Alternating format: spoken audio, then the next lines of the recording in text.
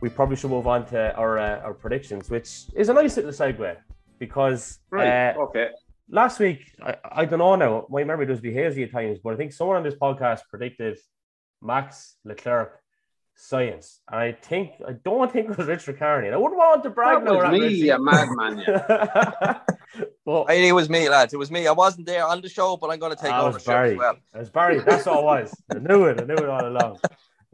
So, yeah, look, Jesus. As I said previously on this last episode, I think it was... No, fair play, Kev. Fair play. That was you.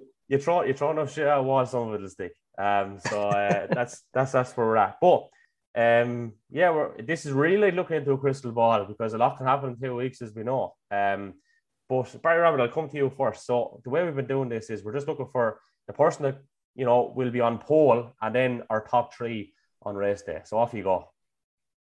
Right. So I haven't really thought about this. You kind of hit me on the hop now a little bit. Look, I reckon the top 3 will be, there'll be 2 Ferraris and a Red Bull. The only question is what the order is.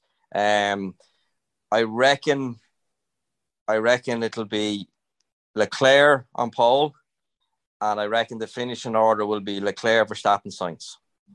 That's my prediction for it. Leclerc, Verstappen, Sainz. Okay, there we go, Richie. Kevin, can you start writing these down, because I'm fully convinced I predicted that last week.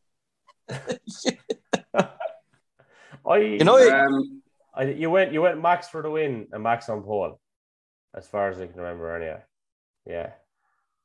Right, Melbourne street circuit, very quick. I'm going to go Max again on pole. I'm going to go Max for the win.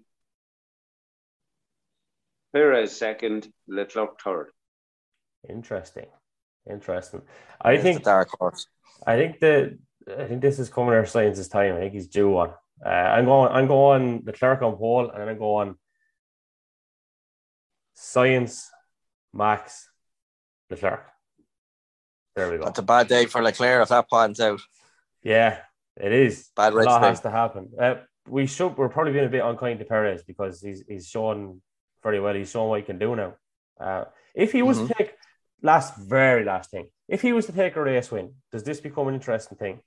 Will we ever see a case where there could be even a conversation about these lads vying for a championship together? No. Absolutely not. There we go. Yeah. Had to ask the question. Max, Red Bull is Max, and Max is Red Bull, and everyone else is just there to support. And that's it. And unfortunately, Perez knows that as well. He might pick up an odd win along the way, but law will be man.